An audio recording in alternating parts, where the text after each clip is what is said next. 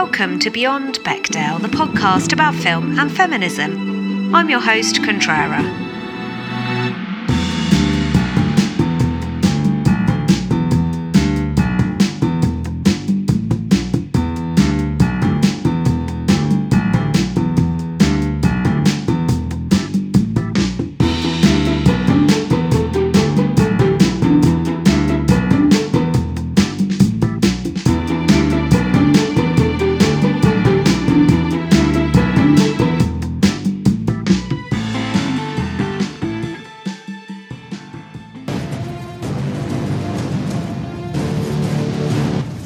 So I'm here with Nick. Hello. Hello.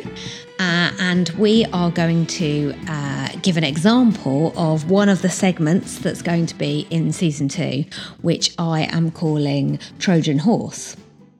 And what that is will become apparent as we talk through the podcast. So, what film are we speaking about today? We are talking about Edge of Tomorrow. We are. Live, Die, Repeat. Come with me. Now. Quickly, before we start, so directed by Doug Liman, who I know from directing Go, but I completely forgot that he made The Bourne Identity, which is a much more relevant film genre to Edge of Tomorrow, I think, than Go is. But that was the first film I watched of his that I absolutely loved. Yeah. And he also made Mr. and Mrs. Smith and Jumper and another Tom Cruise film, which neither of us have seen, I believe, American Made. No, I haven't seen it. So he's obviously, Cruise likes him. Yeah. It cost about 178 million, don't know if that's dollars or pounds, Right. Is that mostly Tom Cruise's salary, do you think? to make Edge of Tomorrow. And it made, I presume those figures are box office, worldwide box office. Do you want to guess? On 178 million. I would guess, I don't know, 400 million around that area. Yes. Did you? Really? Yeah. Wow. I think we've had this conversation before, haven't we? Maybe we have. How many fingers am I holding up behind my back? Which I think is actually low, because that's only really double. It's not quite got the sort of mass market appeal, I don't think, as, say, a Marvel film or a Disney animated film. So I can see why. I actually think that's still pretty good. Yeah.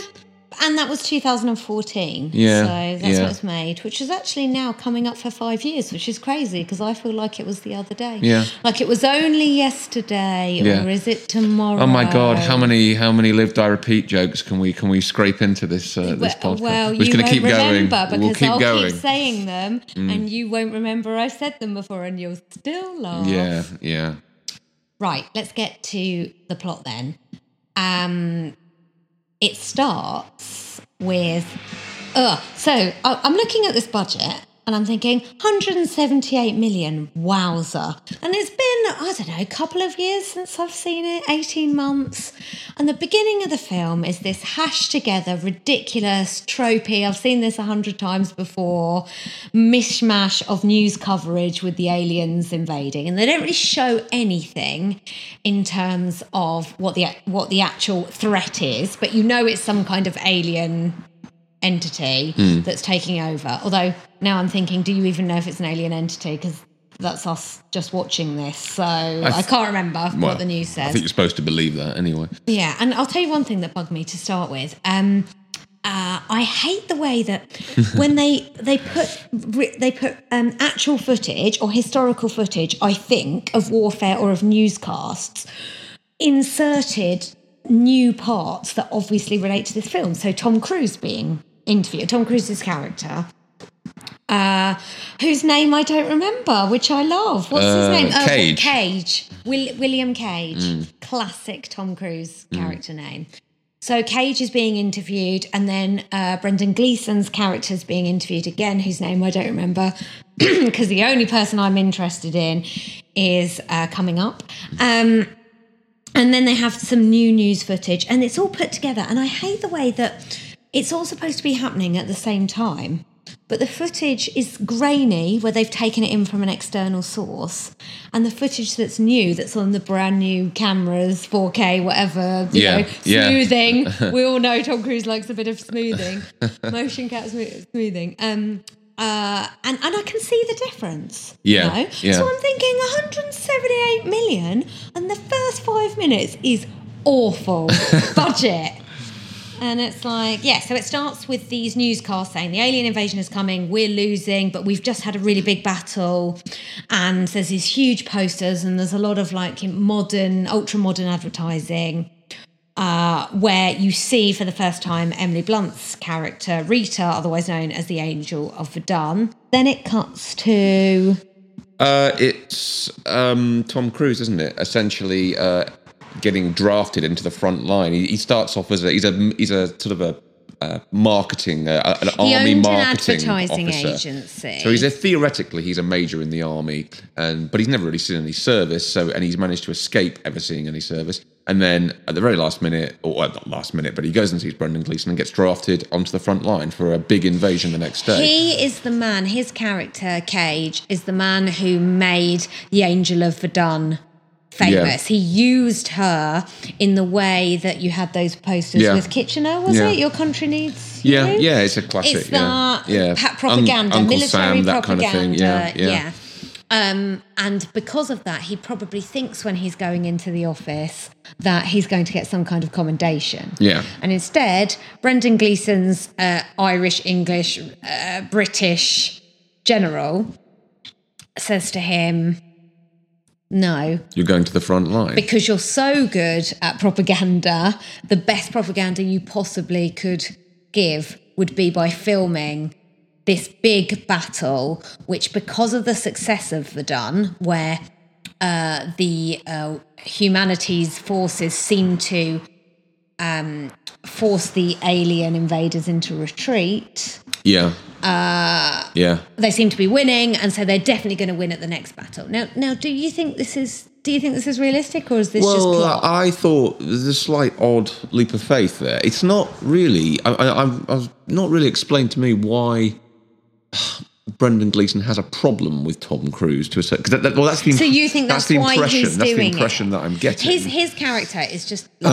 He is not now, taking any shit. I suppose there's an argument to say that, you know, Tom Cruise dying on the front line or filming the front line is, you know, that there is a purpose to that, that there may be an overarching war purpose to that. But I just got the impression that he'd wronged Brendan Gleeson in some way, and then that was it. I don't think we ever find that out. You don't at all. Because I'm not entirely sure it's the most sensible approach. Having him there in, I don't know, some helicopter or something filming it and then reporting from the front line like a war reporter would make sense. But it's likely to be a death warrant, you know. Yeah.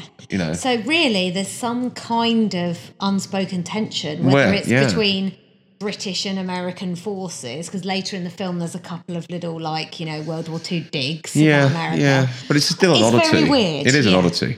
But in any event, off he goes to the front line. He gets arrested because I think he tries to escape, doesn't he? Yeah, so he gets there and we see beloved Bill Paxton, R.I.P. As Bill.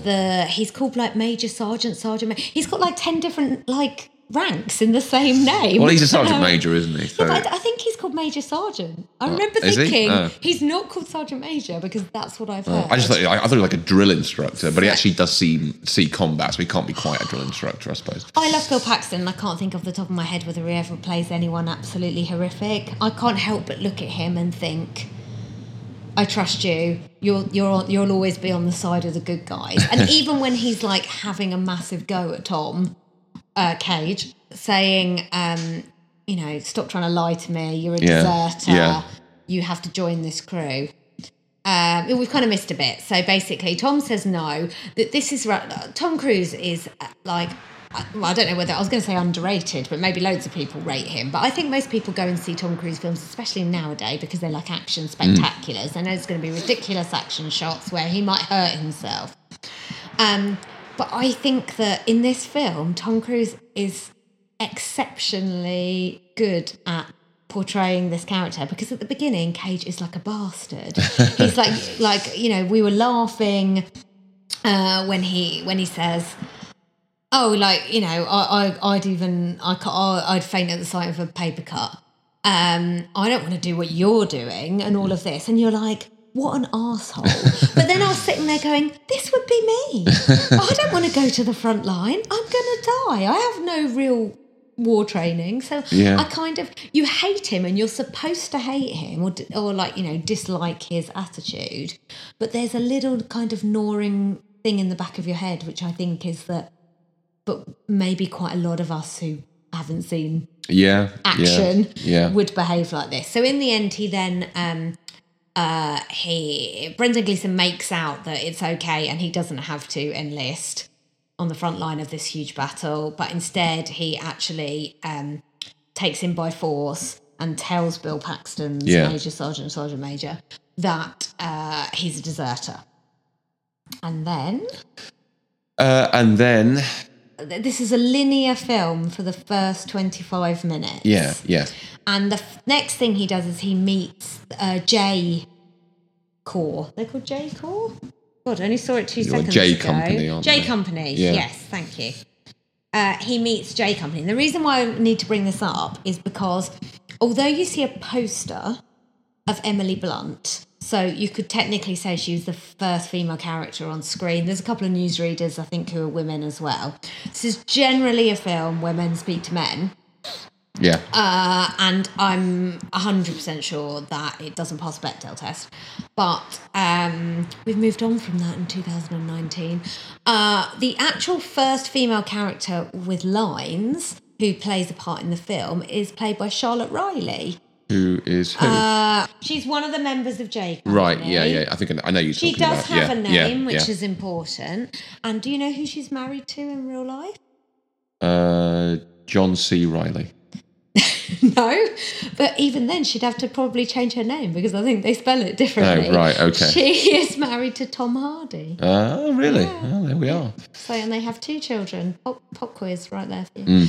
And she plays one of the J Company. So she's a soldier. She's got a very, very ridiculously thick Southern American accent. I don't know what that choice was. Yeah. It's not necessarily bad, but it certainly isn't good. Yeah, I couldn't help noting the nationalities of all the people involved here. It's basically a world army, isn't it? I wrote that down in my notes. Very PC. Except it's not, because Tom Cruise makes a point about the fact that he works for the US military, not for this, I don't know, global military that's in that's in Europe. And yet there's people there from Australia, from Britain, from America. I definitely noticed a lot of Australian accents, and I was fascinated by whether they were choices made by the actors or whether this was a little bit like The Matrix and they kind of, I always think like got some people in because they're cheaper. Well, I think the idea was to portray a global army, wasn't it?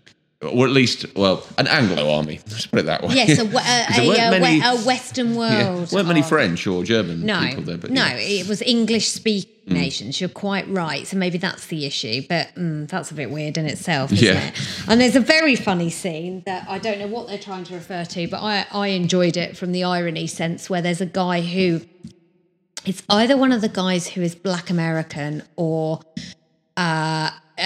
Mexican or Latino of some denomination, who at the beginning of the film, when he meets J Company, Cage says to him, he never says anything when he goes back in time again.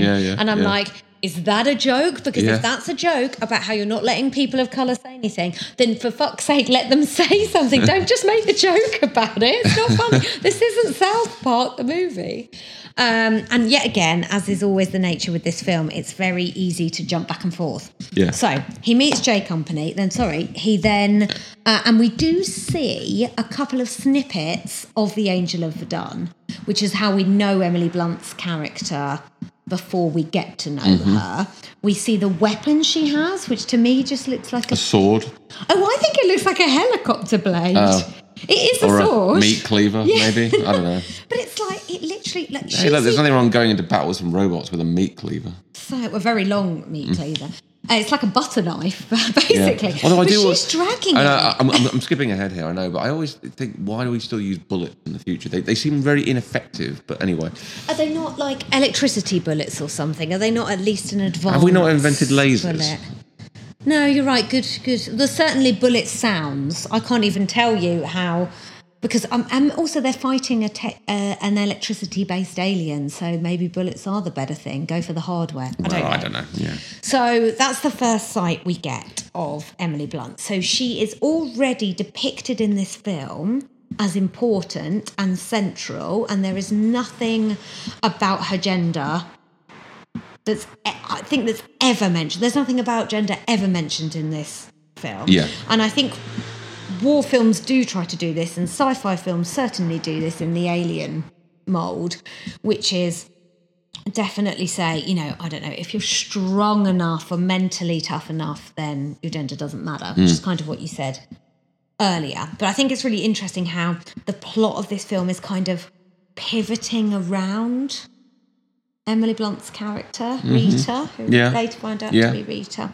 Okay, so then day one of the battle. Day one of the battle, bit of a disaster for Tom Cruise. Gets killed pretty quickly, but critically ends up killing a particular alien that coats him in its blood, which you don't know the significance of at the time. No, you don't know that's why. Yeah. So do you like the CGI? So again, I'm like, we're 25 minutes. No, we're not 20. Yeah, we're between 15 to 25 minutes in at this point, because it's Cruise, picture of Blunt. 15 minutes in, meet Blunt very, very briefly. 25 minutes in, he's in the battle and he's about to die. And at that point, I'm still like, exactly what you said. Yeah. All the money must have gone towards paying Cruise's salary, because there's nothing on screen that we couldn't kind of do if we had access to like the MAL or something. Well, there's a fair amount of people. Okay, there's people. There's all those drop ships flying across the channel. There's all those that robotic stuff that they're all wearing, and then there's the giant beach scene with all the alien spacecraft laying around. This is where I'm saying it starts. No, I'm saying at the moment they land. Oh, you see, prior to that's when. Yeah. I'm like, right, now we're getting to the money shots. Yeah. So, getting to the money shots. So. Yes, which is a phrase I shouldn't be using, and like, let's deduct some feminism points from me or something. Okay, so the battle, the alien. I really liked how the aliens look. I think it's one of the best concepts and use of CGI in modern filming. Do you agree or not? Yeah, it's a bit sort of takes its cue from the Matrix. Sentinels in the Matrix, I think.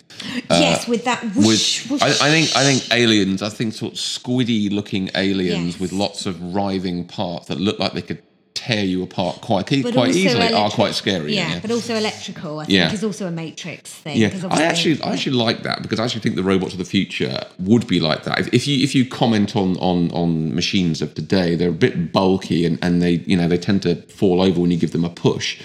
And can't get up furthermore. Whereas these things seem like they can cross any terrain. They're very, very flexible. And I always think, that's how a machine would be. That's how an advanced machine would be, very flexible. Yeah, that would get to us and attack it with so many of them.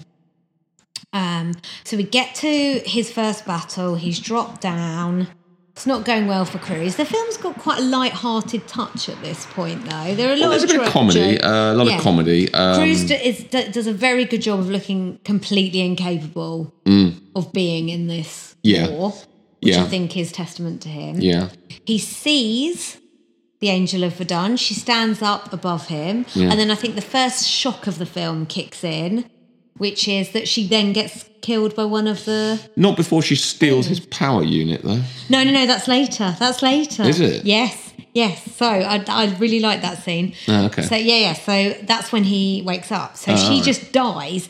And then you're like... What I really like about this film is that it's all stakes at the beginning and it's all stakes at the end. And then there's this massive part in the middle when you start to realise that the stakes aren't really there, because you can reset and you can almost like relax as an audience member and be like, I'm going to enjoy this, because I know you get a little bit more desensitized every time he dies. Yeah. So anyway, we haven't got to the first death. So yeah, 25 minutes in, he thinks he's saving her. She gets killed in the back by one of these aliens, which sort of kind of generate out of the ground, sandy ground, wherever they are. Do we know? Well, beach in northern France. I mean, Yeah.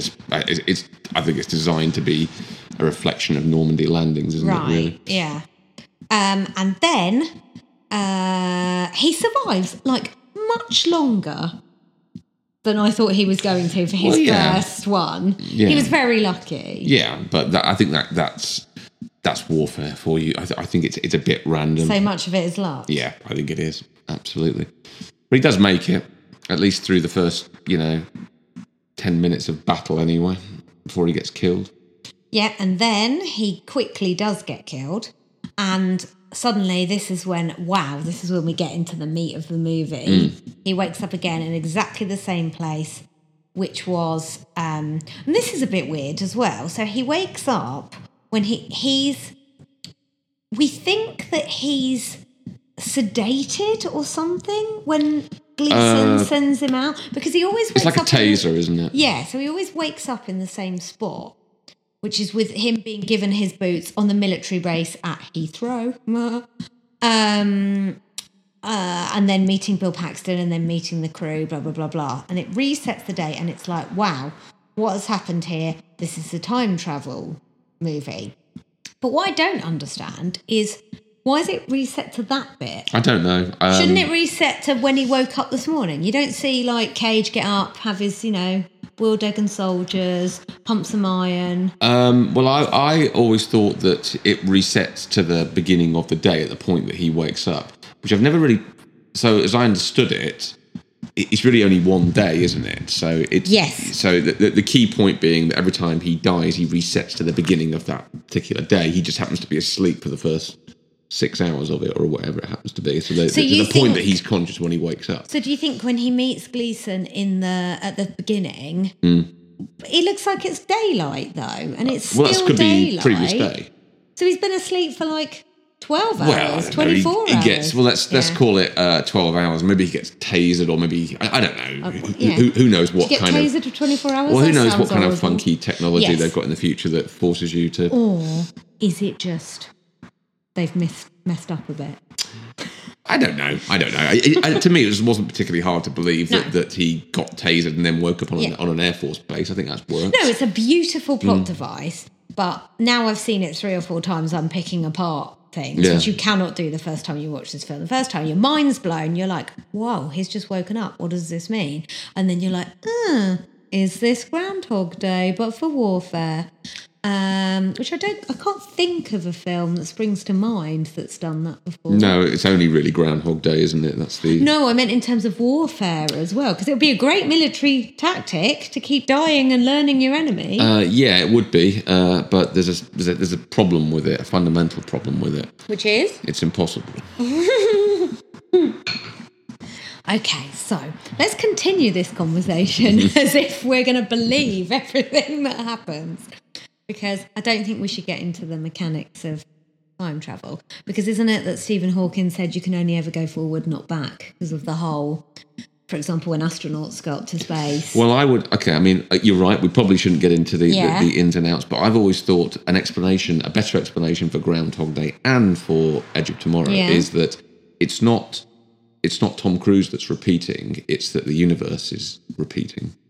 And he's actually just carrying on normally. Well, that's I think that can still be an explanation. It doesn't have to be explained in the film. Well, it does mean he's aging, though, I suppose, would be a...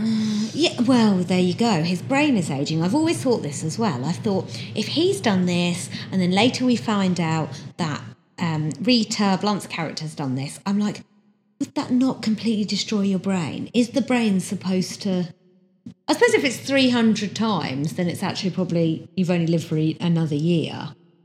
In Groundhog Day, there is a presumption, I think, that Murray's character has done this thousands upon thousands of times to get to him being a concert pianist. Well, and an ice sculptor and everything else. But then again, I would argue the same would be true of Tom Cruise, given the fact that he goes from zero combat training to being a killing machine. But what I'm saying is, if you do that enough days and it's thousands of thousands, would the human brain then, would you become insane? I have no idea. I don't think so, but heck, never been done, so who knows, right? Mm-hmm. I do think you'd have a bit of fun. I mean, notwithstanding the fact that you do have an alien invasion to deal with, I still think you take the odd day off and, Well, he sort of does that at one point in the film. So, back to the plot. He wakes up, and I think we kind of looked at each other at the point when we were watching this, a bit like, oh, he's dealing with it very well. And then he suddenly says, I know what's happening. The aliens or the alien invaders, or whatever we're going to call them, have worked out how to set time. Now, this is, like I said, my third or fourth viewing. When he says that, I'm still like, oh, right, so it's the aliens that are doing it, because I'm such an idiot that I forgot what happened. But do you think that the film set that up enough? I'm not entirely sure. He's a propaganda master. He kind of knows a lot about the aliens. But he walks around immediately going, I need to talk to Bill Paxton. I need to talk to J Company. I need to tell you all that the aliens are resetting time. Whereas in Groundhog Day, we never know why it happens. If anything, we believe it's divine. I think there's a god. It's a comedy. Yeah. There's no explanation is provided, nor does there really need to be one. But I think in Edge of Tomorrow, you probably do, because it is ultimately more of a serious film, action, science fiction, but still it's not a comedy per se. So you need to provide it with some credible explanation. But what I'm saying is, could Cage have worked that out that quickly? And do we think he's communicated that well enough to the audience? Because I was like, oh, he did the maths quick. I'd be whoa. Well, all he knows is he just keeps repeating this. I think if it happened the next day, you'd be puzzled, and I'm not sure you'd make any sense out of it at all. But probably by day 3, you'd probably start to be thinking, hang on a minute, what the hell's really going on? Your mind would start to try and rationalise it and start to think, well, what's actually happening here? But he was on day 1 of it happening. He was on moment 1. He wakes up, he gets handed his boots, and he's like, I'm a time traveller. Well, I think I'd probably have that. I don't think he really does that. He is pretty confused on the first repeat. Oh, no, you're right. On the first repeat. No, I've got it wrong. That's not the first. You're right. See, it's hard with this film. Yeah. You're right. The first repeat, he sleepwalks his way through everything. Which I think is not wholly unrealistic, actually. That's my fault. It's actually the time after that, perhaps. Well, yeah, and then he starts... He starts her again. Because that's the time when he gets the tape over his mouth, isn't it? Because he basically goes, I know exactly what's going to happen. And you all need to believe me, and of course they all say, "Yeah, you're going mad," and slap some tape over his mouth. Yes, which is probably not. Would you? I don't know. Not wholly unrealistic, but would you have done that? I don't know. What I love about this film, but also you could argue is a bit irritating, is that it's so clever in the way it's linear. The story is always linear. You're always getting a little bit of extra information just when you need it. But Lyman makes some really clever choices in terms of he never patronises the audience. He always thinks the audience is sticking with this. Yeah. It's like, how much do I need to show you? Because at this point in the film that we've gotten to so far, which is like, this is a 2-hour movie, we're still at a point where time is still kind of going forward, because you have a repeat of a couple of days where the same thing happens, but he's so clever in his direction that even on that first time when he sleepwalks through everything, Lyman decides to cut it all straight away. He goes, Boots, Paxton, J Company, Suit. I think it's what you do, isn't it? Because you've gone through the first sort of 20 minutes of the movie now, quite slowly or quite steadily. Well, steadily, not slowly. Yeah. Now, when you do the first repeat, you clearly aren't going to do it in 25 minutes. You really only need, I don't know, maximum of 10, I would suggest. And even that's really stretching it, because you've got a lot of other stuff to fit in. There's a lot of stuff, and people have already seen it, so they've just seen it, no less. So they don't really. All they really need is the little bullets and headlines here and there. I think a lesser director though would have slowed down the second one as well. But he's already setting the rules of his film, which is, I'll tell you what you need to know. You should be able to follow this plot. Yeah. but I'm going to speed some things up. I'm going to slow some things down. So I think Angel of Verdun dies. Blunt dies again, but a different way. Yeah. And then there's a few. So then what happens next? There's a few more times, and then at some point, he has obviously become very good at remembering what happens in the battle. So then it becomes, there's kind of, this film is divided into these parts, isn't it? So it's the air base and London, then it's the battle, and so we're in the battle section. Live, die, repeat in the battle, and then at one point he saves her, he's protecting her, he's again, Lyman makes some brilliant choices because he already has Cage shooting an alien above, shooting an alien at the side, and clearly establishing he's done this loads and loads of times in order to do this, because we already knew 5-10 minutes earlier that Cage couldn't use the weapon, or was an idiot. Yeah. Come on! The ship is going to explode! What are you doing? Find me when you wake up. What? Come find me when you wake up. The next part of the plot, and this is where I think I want to get into my Trojan horse, which is really the purpose of this. She says, I want to start again. So it's first time, second time he sleepwalks through, third time is when he saves that, and that's when it gets to your point, which is when she takes the battery pack. So I think this is really important. So what I mean by a Trojan horse is where you have a film that doesn't pass the Bechdel test, doesn't have very many female leads, they don't talk to each other, they may seemingly not be that important to the film, it's a manly film, blah, blah, blah, blah, breaks all the rules that I said in the last season of Beyond Bechdel that I wanted to be established, and yet still there is a phenomenal female performance in this film, and I think that is mostly due to Emily Blunt, but it's also due to Lyman's direction, because at that moment in the film is when I really got on board with it, is where Blunt's character is established as a warmonger, as someone who wants to be a soldier, because she doesn't know Cage, she doesn't know anything that's happening, only the audience know that. And so we have this one quick scene where he gets hit protecting her, and instead of her protecting him or saying thank you or anything that a damsel in distress would ordinarily say, she ejects his battery pack, takes it, and is like, see ya. And that is a merciless act which you very rarely get to see a female character it is pretty do. Yeah. So what did you think of Blunt in this film? She's good. It's that it's difficult to assess exactly, because her character background, without going too far ahead here, is essentially the same thing happened to her as happened to Tom Cruise. I think we're just about getting to the point in the film, and therefore her outlook on combat and war and everything else is different to anybody else's. And she knows essentially that it's all about making the right decisions at the right time, and if you get it wrong, you go back and repeat, and so on and so forth. And she understands that like nobody else.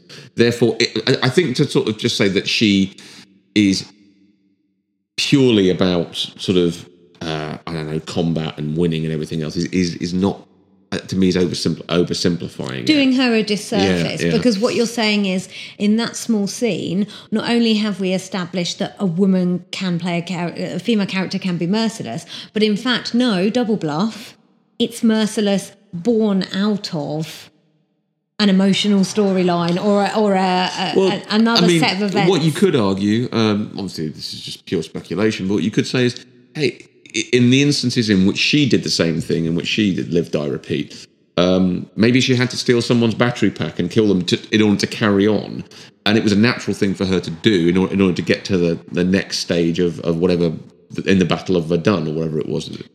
That was where it was happening for her. And I think as time goes on in Tom Cruise's sort of live, die, repeat, he does start to do things like this as well. That there's Oh yes, absolutely. But I like the way how it's his character's journey. I think it's very important to say that the reason why she stands out so much in this film is because this is a Cruise beyond Cruise film. Yeah. This film is about him so much. Yeah. It's like getting on my nerves, you know. It's even though he's so good and it's such an interesting film that in order for it to work, it has to always be, the audience has to is kind of Cage is the audience. Yeah.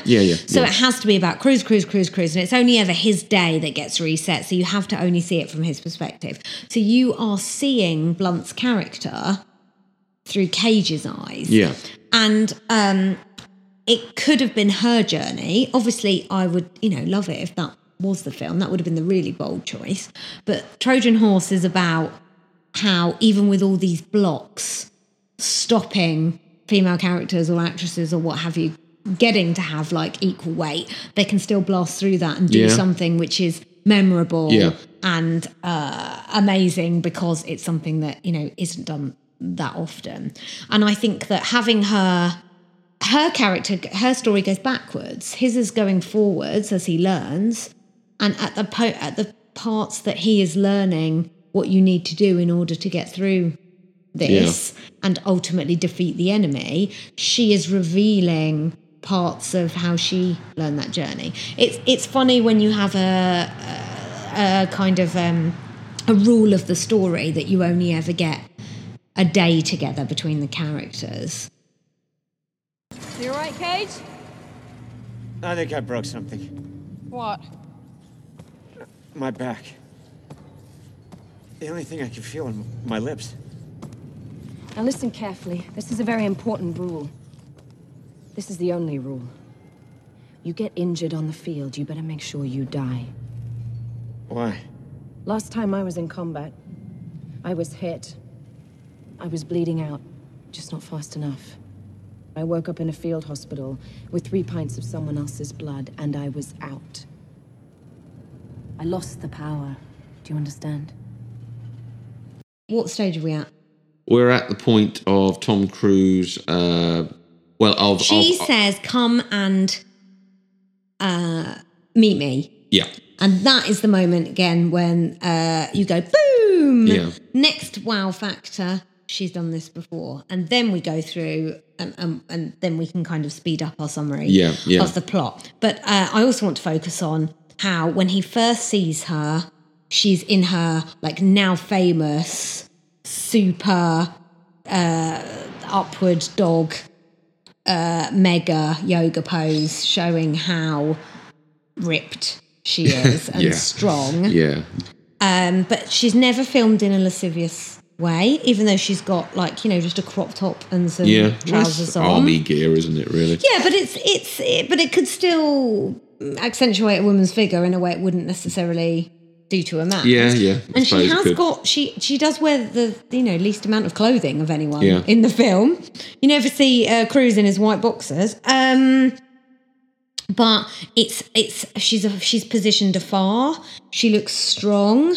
Cage has got way more on his mind than she's foxy. Yeah. Like the audience is allowed, 10 seconds to go, wow, she looks strong. She looks good. She's a bit sweaty. Yeah. But then it goes straight, bam, bam, action. Her with the machine, the practice machines. Yeah, the machines. Yeah. Her in combat. At no point is she ever treated any differently as if she was a man. This film could work, and I think it was maybe conceived as the co-lead being a man. I don't think it makes any. Yeah, I don't think that her being a woman makes any difference to it. I mean, she does operate in a slightly sort of high-minded, holier than thou sort of like place, doesn't she? Who said you could talk to me? Who said you could speak to me? Yeah, well, she's kind of this. Hey, look, I'm the angel of Verdun. I've done some things that you've, and I don't think she says that. She's not trading off her reputation. Well, she's not trading off it in that sense. In that sense, not for herself. But you get the impression, and probably quite rightly, she deems most people beneath talking to her. That's what I think. Yeah, but I think it's because she's got a job to do and she doesn't want to waste time because she knows what happens if you waste time. Well, yeah. I don't think it's because she's hoity-toity. Well, she might come across like that to Cage, but it's because she knows the stakes of everything in a way that no other characters do. Not even Cage at this point, because he's only died like 3 times. Well, what's the first thing she says to him when he meets her? She says, "Find me when you wake up." When she's in the training, when she's doing the training, first thing she says, "Come with me," isn't it? She says, "Who told you could talk to me?" Oh, is that her first line? And I always thought, well, does he need permission? Well, yeah, but isn't he just some like private rat?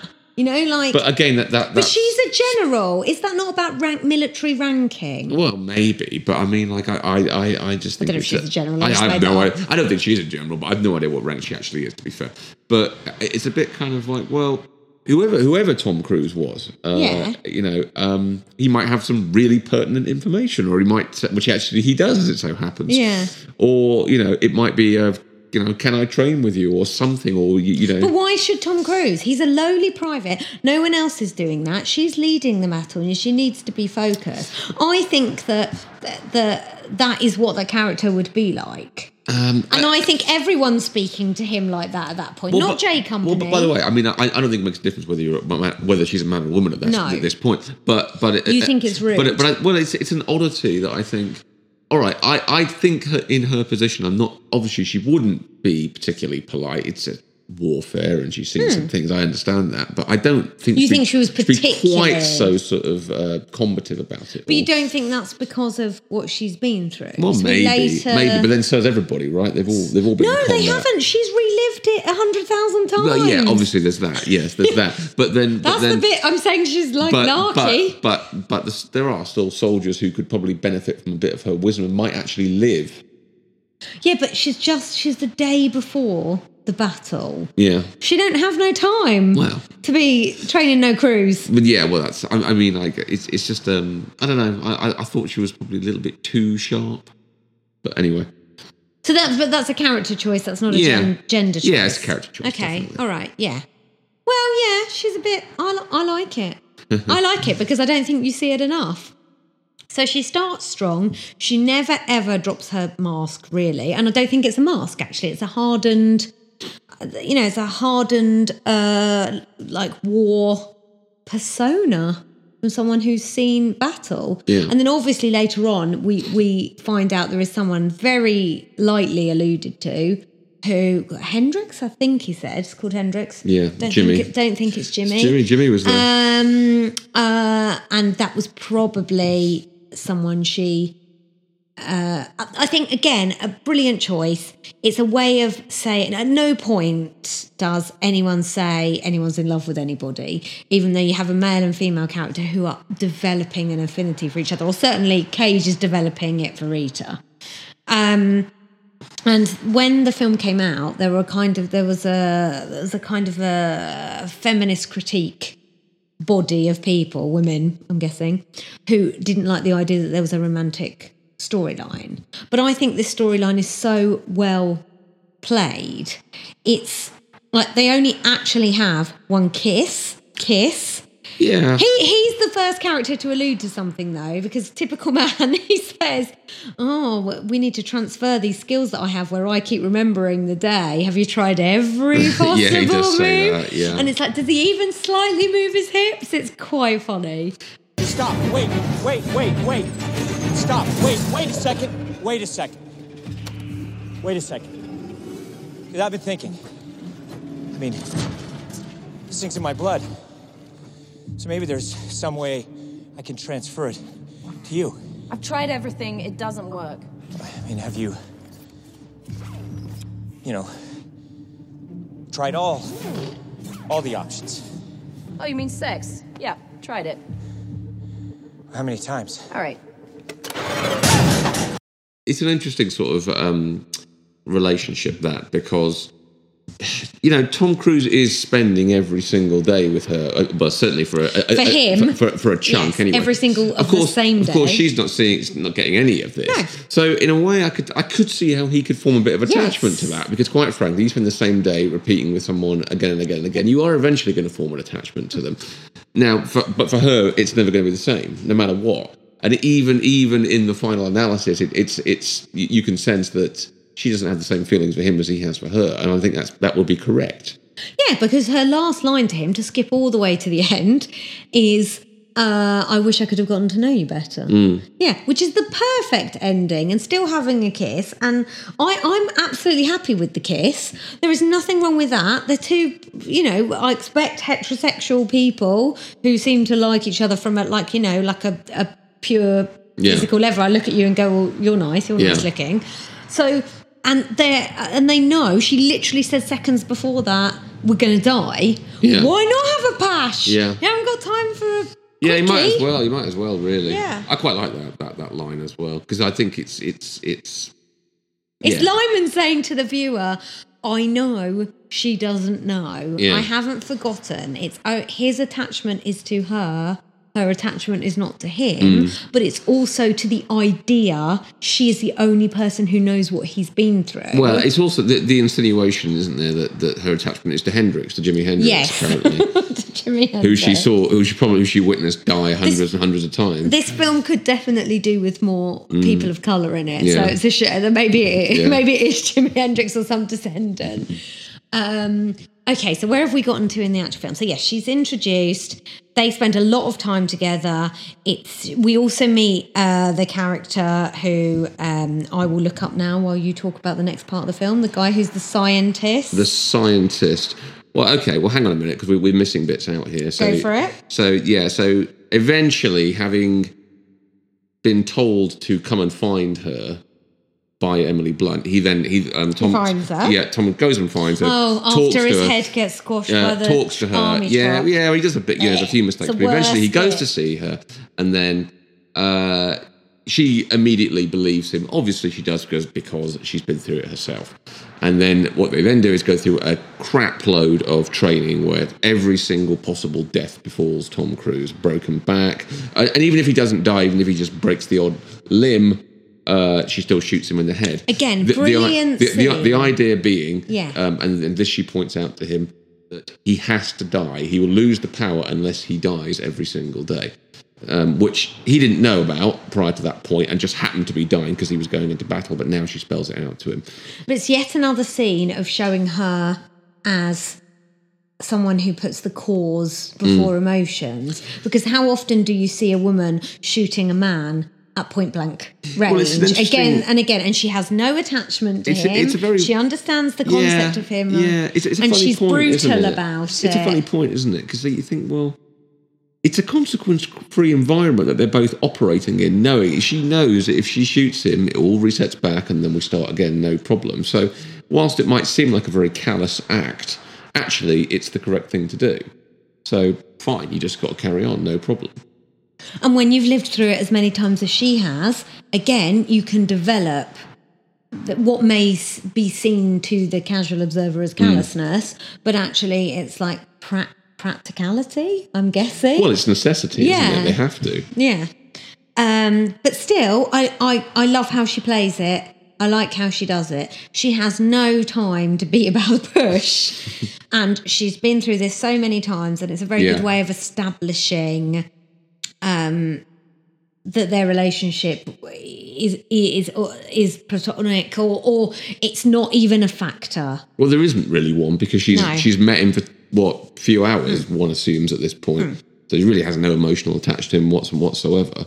Not sure how he feels about her at this point. They're probably getting a bit pissed off that she keeps shooting him in the head. I don't think he's developed the attachment to her so far, but it also must be quite funny as well to have someone be so callous towards you. That's a little bit treat him mean, keep him clean. Not that that's the point. I'm just saying there are various little scenes between them. I think they have excellent chemistry. Sometimes people accuse Cruise of not being able to have chemistry with his female co-stars, and I think theirs is really good. Yeah. Even though the whole point of it is for them supposedly not to have chemistry within the confines of the story. Yeah, well, it's Tom Cruise. I mean, I thought Eyes Wide Shut. I didn't think the chemistry was there. They were married. They were married. Yeah, but talking about Live, Die, Repeat, old Kubrick, he's probably making them do the same scene 100 times. That is like Edge of Tomorrow. Flashbacks, wasn't he, Tom Cruise? Edge of Tomorrow result divorce. Yeah, because that was just after that. So yeah, R.I.P. Kubrick as well. Miss him, but I bet he was appalling to work with. I think we'd better start over, don't you? Right. The actor is Noah Taylor, and I always get confused about him because I'm like, I'm sure he's from London, and apparently he was born in London, but he's English-Australian, which explains his accent. So I expect, I suppose, something to note here is everyone's acting in their own accent, and it never makes a difference. Yeah. And I think that's really good when you can do that, because a lot of the time you have everyone having their own accent, it makes no sense. Yeah. I think in an army based in Heathrow, you can probably get away with it. Yeah, you probably can, I think. More, as well. and Tom being army. American, and Paxton being the lead of whatever, I don't know, Global International Forces, like you said. So we get to meeting Taylor's character, and I think, again, the things I love about this film are like the little touches. It's like, why is he there? He's just some welder. And then very quickly, because everything is so time-based, you find out that he was actually like a physicist and has invented a machine. Actually, you don't find that out straight away. This is very good Chekhov's gun to a point where you don't even think about it. You see this pointy thing, which looks like my old BCG injection needle, but about 20 times thicker. That's literally what I thought when I saw that. I was like, oh, I remember that. And you see it on the table, and that's the only thing you think about. Again, you don't even think about it for an hour. So then Cage tells everybody what's happened to him, and then we learn that it's the aliens, the blue alien that kills him and puts its blood all over him. Yeah. Is the reason for the setting, the resetting. Yeah. Which again is probably dubious science, but I like it. I don't know. It's not a film where you need to delve too much into it, because it is ultimately it's not really based on any sort of premise of physics. It's just based on ideas of time, and you just need to come up with some explanation for it, which is semi-credible, which I think it is, quite frankly. It works. I don't have a problem with that. I'm a plot device. I think it's okay. And it's very concisely stated as well. Everything's very concise. And so we're then at the point where the next part of the plot is getting Rita out of the battle. Yeah. Because Rita then reveals that she had this before, she could reset time and she lost it, and she kept seeing these visions of the Omega, and it was quite funny because everybody kept saying it in a slightly different way. I always like that when everyone, you only have a conversation with someone and you're going Omega, and they're going what, the Omega, and it's like awkward. It's like, let's all work out the way we're going to say this word instead of all saying it somewhere different, because we've all got different accents. The Omega, I'm going to call it, like the watch, which is the big central brain hub, and we think there's only one of them, and if you destroy that, then all right. So now you destroy all the aliens. So now we're moving to one of my problems with this film, which is, rather like Independence Day and rather like a host of other science fiction films that are based on this, they work on the principle of the hive mind. Yeah. That being that this alien invasion, that possess such technology that they can't be defeated, but they have one Achilles heel. They're all linked together. So you don't have to kill all of them. You just have to kill one of them. And it has to be this specific one.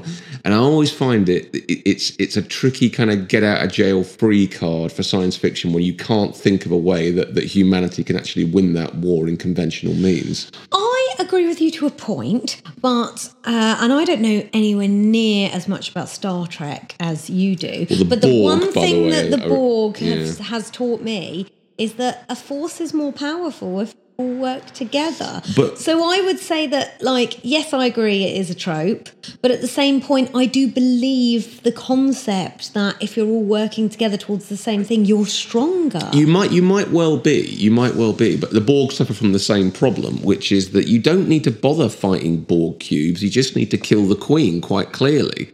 Why bother doing anything else? But you've got to learn that. And the device in this film is that he has these visions. Yeah. But that's like a double bluff again. So there's a lot of bluffing in this. This film is like, there's normally, a 3-act structure. I think there's probably like 5 or 6 acts in Edge of Tomorrow. There's certainly sections. Well, there's basically... no, I don't know about that. Really? I think the setup is... I think Act 1 is kind of like the beginning to... Probably the linear time. Yeah. Probably to the point of him meeting Emily Blunt. Yes. I suspect. Then I think the next bit is to the point of reaching their sort of end game, which we'll get to in a bit. Which is then there's the end game. Then there's the end game. Okay. Well, I say maybe it's not acts, but I say you have the section at the beginning, linear time. Then you have resetting of time and going to the beach battle again and again, and then we move on to the next part of the movie. So we can now move to, I think, he hasn't started getting these visions yet. He starts to get these visions. Him and Rita, Cage and Rita, are plotting their course through all of the aliens because he gets a vision that says it's somewhere in Germany, and it actually turns out to be Denmark, and I thought that was quite funny. It was quite a right. yeah. So like, because the languages from what he sees in his vision, he sees something written on the wall does look kind of German to me. Yeah. He has a vision, and that's where the Omega is. So then the next part of the battle, of the film, is that they have to get her out of the battle so she can go and kill it. So I suppose the next question was that the right move? Should she be the one to kill it? Because she was the angel of Verdun because she could go back in time. She imposes herself on him. And yes, I think this is an interesting point, this. I think she's gotten slightly sort of big for her boots at this point because she was the angel of Verdun because she had the power, and she seems to have forgotten that a little bit. Now, to be sure, she has some fantastic combat skills, but you don't know what I think the presumption you'd have to make is that she went through the same training mechanism that Tom Cruise. Well, she was already a soldier, presumably, so she was one step ahead. Yeah, there.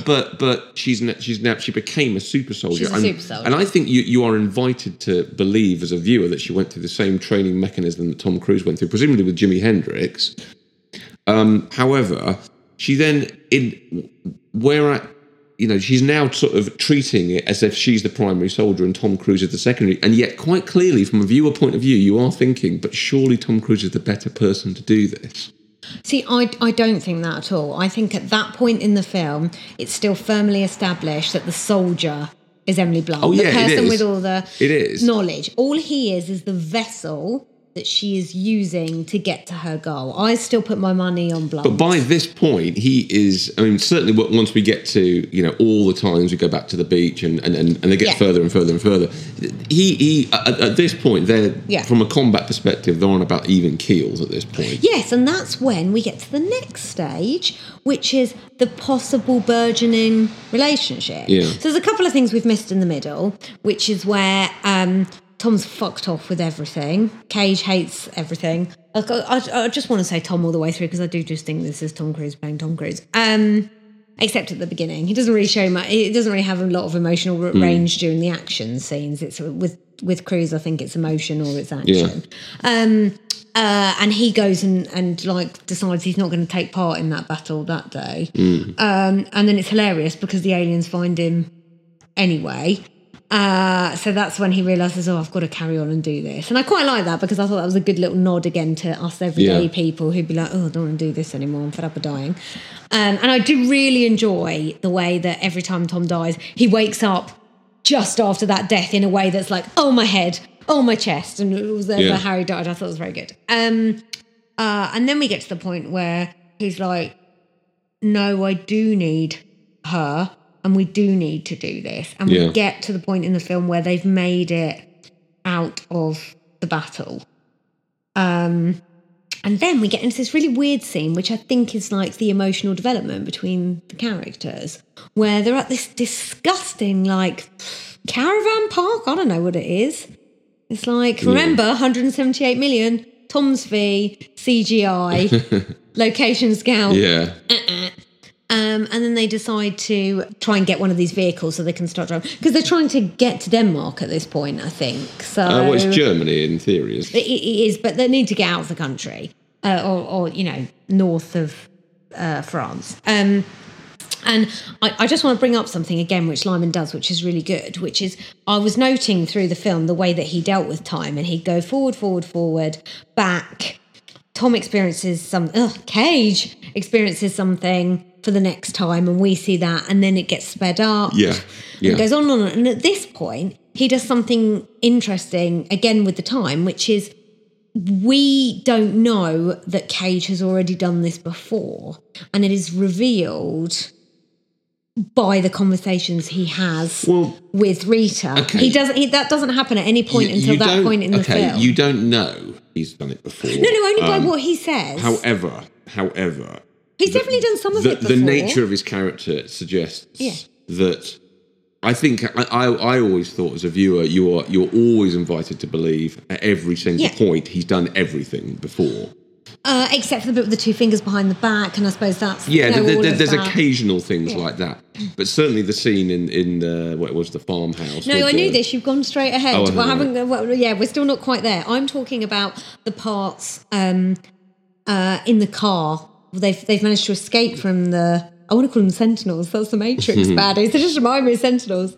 They've escaped from the car, and this is on the way to the farmhouse. Right, okay. And that's when we hear about Hendrix. Okay. So that's the first time where he's telling her something and telling us, the audience, at the same time, you've told me this before. And I would like to name this the primer effect, because that whole film is about how you realise from the start, once you've seen the end, that the first scene you saw might not actually have been the first scene chronologically in time. Yeah. And I love that little touch where Cage is like, oh, who's this Hendrix and what's your middle name? Although he says, again, that things like this annoy me. He says, oh, is it Payton or is it Page? And I'm like, oh yeah, Emily Blunt's character, Rita, the most English-sounding woman in the world, her middle name's definitely going to be the most American name you can think of.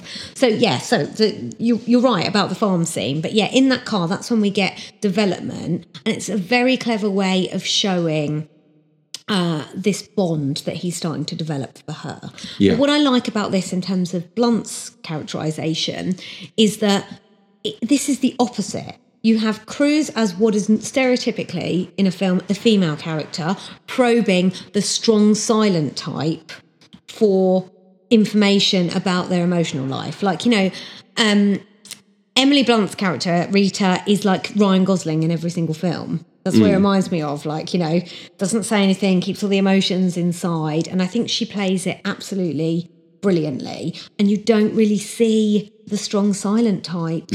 As a woman in a film. And yet Cruise is allowed to be still himself when he's playing Cage, still manly, if you will, about it. You never think, oh, he's asking her too many personal questions. You think he's developed this bond, he likes her, he wants to know more about her. Yeah. And then we get to the farmhouse. Yeah, we do indeed. But I think although we do find this out, that there's a sort of suggestion about the way that scene in the farmhouse unfolds, that this is the first time it's happening. But again, you have to remember the film you're watching, and you are always ever invited to always think that you've seen that this has happened hundreds, potentially thousands of times before. It's a bit of a brain mash, because us watching the film again is us going through Edge of Tomorrow ourselves. So you get into this really weird fog where you're like, has he done this before? Or have I? Is this from the last time I saw the film? I remember it. Yeah. But yeah, that scene is heartbreaking, because at that point, you're right, it's been established enough. The audience, we're never ever spoon-fed we know, we're like, why is he delaying things? Yeah. Why doesn't he want her to get in that helicopter? Because I remember thinking, oh, Emily Blunt's going to fly a helicopter, yes. And that doesn't go very well, that part. No, it doesn't. Unfortunately. But I think it's a very beautiful scene between them where he has to convey to her, Yeah. please, let's just have a cup of coffee. Yeah. And I can't even tell whether when he gives her the 3 sugars, whether he's doing it because he's forgotten, but part of me thinks he's trying to tell her without telling her. And she works it out. She's like, have we done this before? How do you know how many sugars I take in my coffee? Of course she and knows. I'm like, 3 sugars in your coffee, honestly. I know, that is a lot. That's my criticism very of Blunt. Very sweet. Yeah. But yeah, so I would regard that scene. I think probably the scene just after it, actually, one where he does go, because after Emily Blunt dies, or he reveals to her that he can't get her out of this farmhouse. Yeah. And so she does die, and so on and so forth. And then he in a quite dramatic helicopter. Yeah, crash. I mean, like it was like a suicide thing, really. But he eventually, does get in the helicopter and he flies up to that. I regard that certainly that scene probably at the beginning of Act 3, actually, because I think yes. Because it's taking you down a certain path of, yes, you need to get to this dam, which he does. Yeah, but I like, just before that, I like, again, where her character goes, which is she's the dumb action figure. Maybe dumb's a bit extreme, but she's like, I'm not listening to you. Every beat of her character is exactly what the hero or whatever, the military person would do. She's like, I'm not listening to you. I've got my mission. I need to do this. I have to fly this helicopter. Yeah. I'm ignoring you. And it's really, again, rare to see that on screen, to see a woman being able to have that strong being an idiot role. Yeah. It is, but that character needs to be genderless. It's a type of person. It shouldn't be stereotypical male or female. Yeah. There's a question for you that's related to that scene. Should they have had sex? Yes. Oh no, sorry. Yeah, well, they could have done. Yeah, that would have worked. Maybe if he'd have just told her, they could get it on. But I'm glad, really, that they didn't, because it's not. Not that there's anything wrong with having sex on her first mission, but alien you take invasion. You take this scene, and he says to her, I've tried it every possible way and you don't make it out this farmhouse alive. Now, okay, so you're a repeating individual with every single option available to you, in theory, right? Mm-hmm.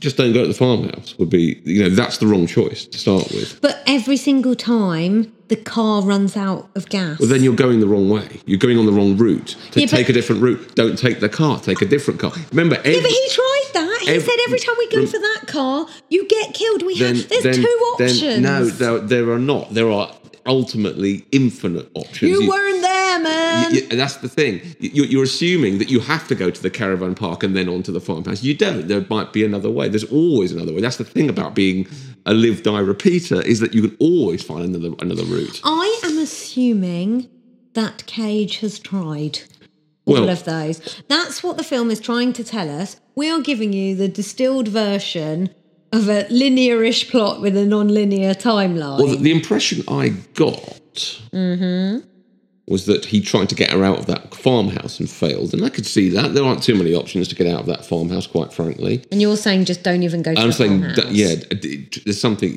that you need to go further back and then reroute it from there. I don't know how far back you need to go. Well, for one thing, you need to reroute it because this is right? the UK. Okay. Omega. Okay.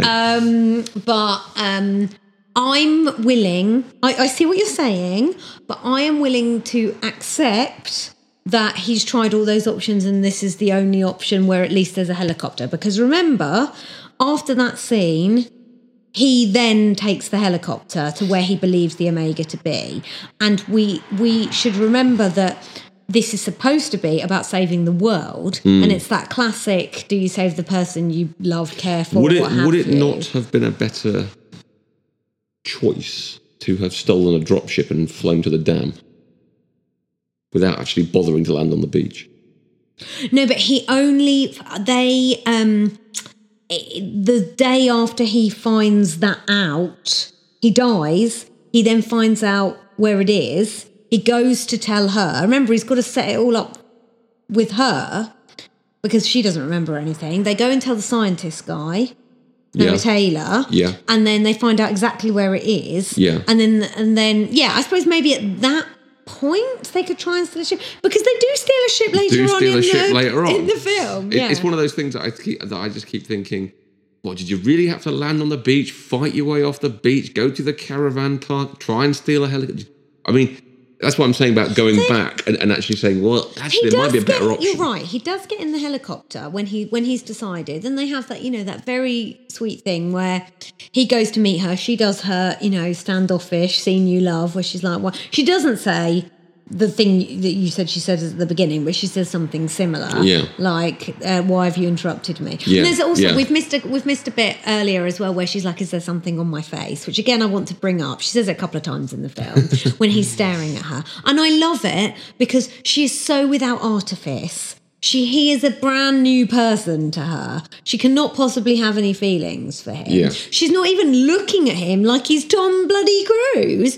And she's like, you must be staring at me because there's something on my face. I like that level of lack of vanity to be an incredibly attractive characteristic that she's displaying. Yeah. Which you would have most like female characters would either go down the route of, are you looking at me? Do you fancy me? Or they go down the route of, is there something wrong with me? And instead she's like, is there something on my face? Like it's like, I just think it's a really lovely way of showing that she doesn't care. Yeah. And that she doesn't even think along those lines of what a traditional female co-lead would do when a male lead looks at them. Yeah. Again, just lovely little touches all the way through that she brings to this film in saying that this is just such an interesting character and gender is so not part of it. So he takes helicopter. So I'm guessing on that basis, he decides he's not going to help her because he's realised he cares for her. And then she tells him her middle name, which is Rose, not Rosebud. And he must then fight the battle in the same way, but himself, because he's taking that helicopter. Well, that must be his decision exactly that it's the speediest Exactly way. what he's doing is not really crystal clear at that point, because exactly how he gets there isn't really known. It's a helicopter. No, he takes the helicopter, but you don't know whether he takes her with him at all. You don't know whether or not he I don't think he takes her at all. No, I think you do know that. He doesn't take her. He decides the best way to do it, to keep her safe, is to not go with her at all. They're both at the battle, but he just goes off and does his own thing. No, it could be That's how I took it. Yeah. But what I think does add to the credibility of the plot is that he knows how to fly that helicopter because he's tried it so many times with her. He probably doesn't know how to fly one of those planes. But he can learn it. That's the thing. Yeah, good point. Okay, anyway. You can go back, speak to Doug Lyman, whisper in his ear, say, put a plane in, and then we'll watch the film again and it'll be there's definitely a plane. And it'll be half an hour shorter, which maybe this film needs. Yeah. It's pretty long. Okay, so he gets to wherever that dam is, Yeah. And it isn't. And it's the alien's been playing about with him. And I think now we can, skip a lot because this is when... it's a good bit and a bad bit for me. So one of the best bits in the film for me is the moment where they decide they're going to use this machine again that Noah Taylor's character is, we've only seen for a second, Chekhov's BCG. And they go and see Brendan Gleeson again.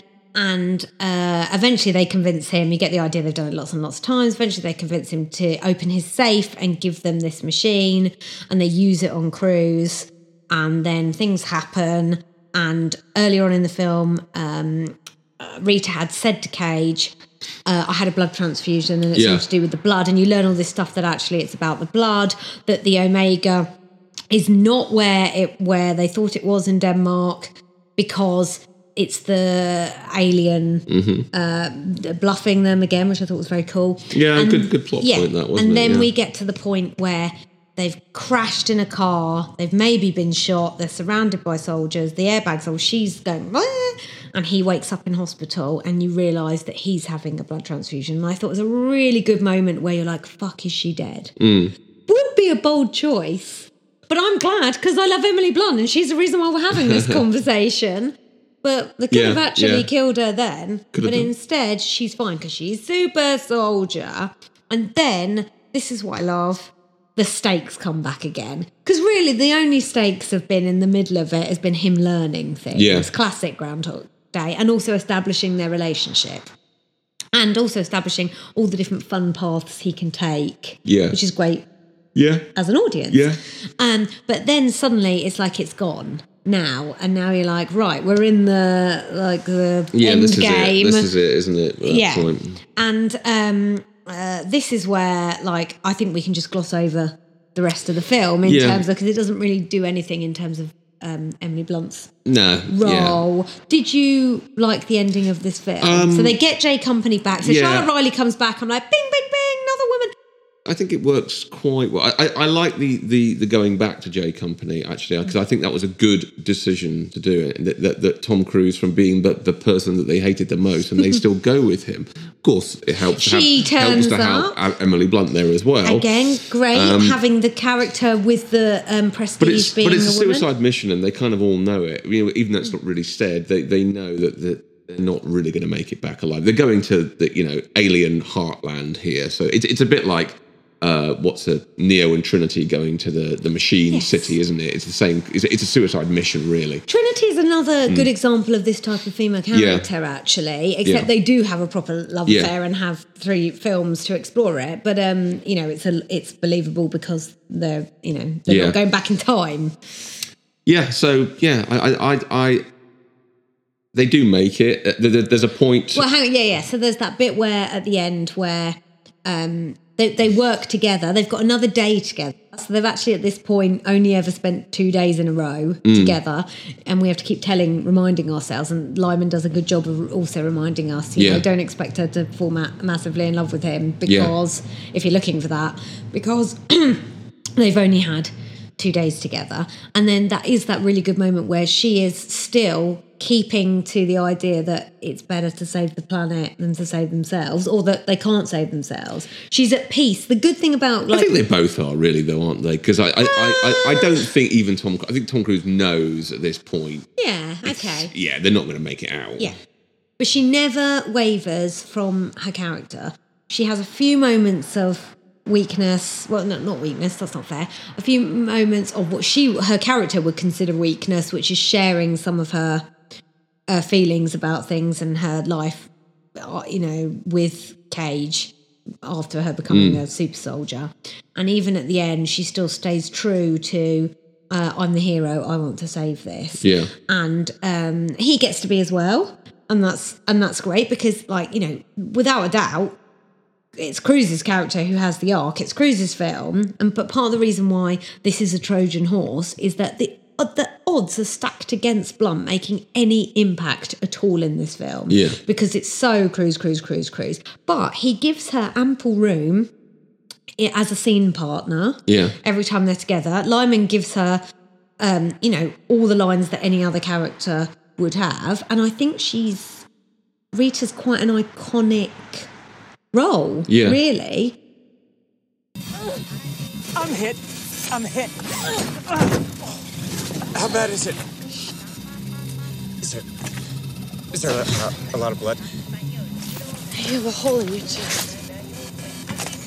Really? Yeah.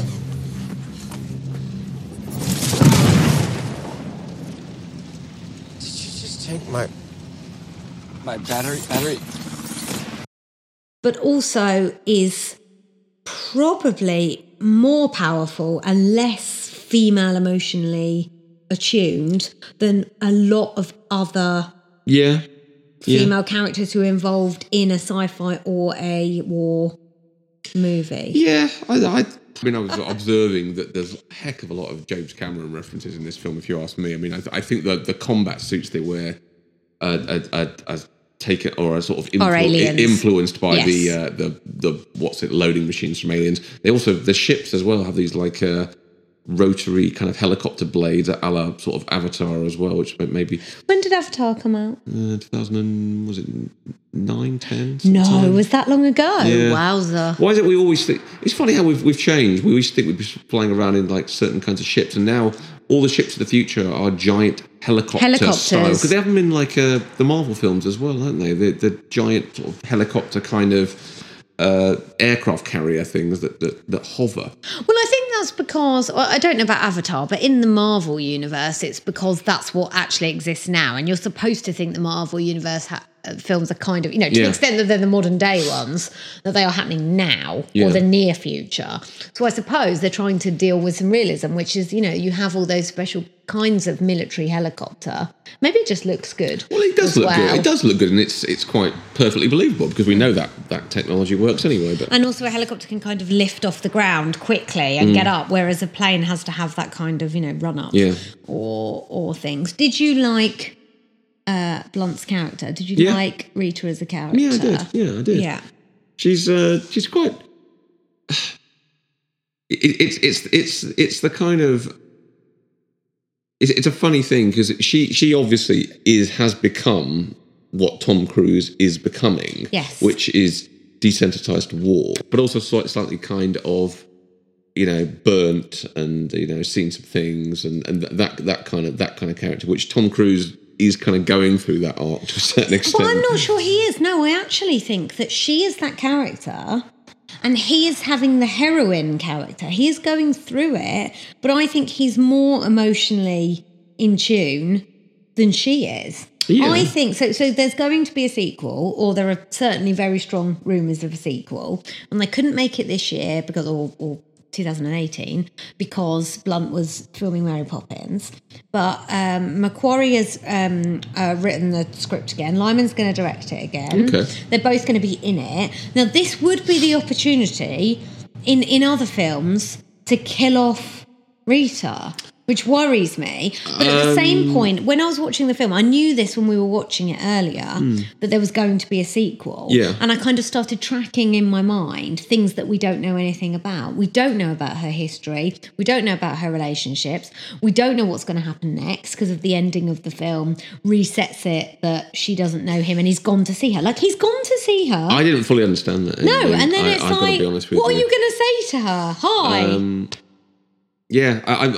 It's left. I think that is a classic ending to leave open for a sequel, isn't it? Rather than an ending that makes a whole lot. It's of also sense. a Tom Cruise film ending. Let's have a little joke at the end. Yeah, because I couldn't get my head around it, but I guess we'll find that out. I don't know.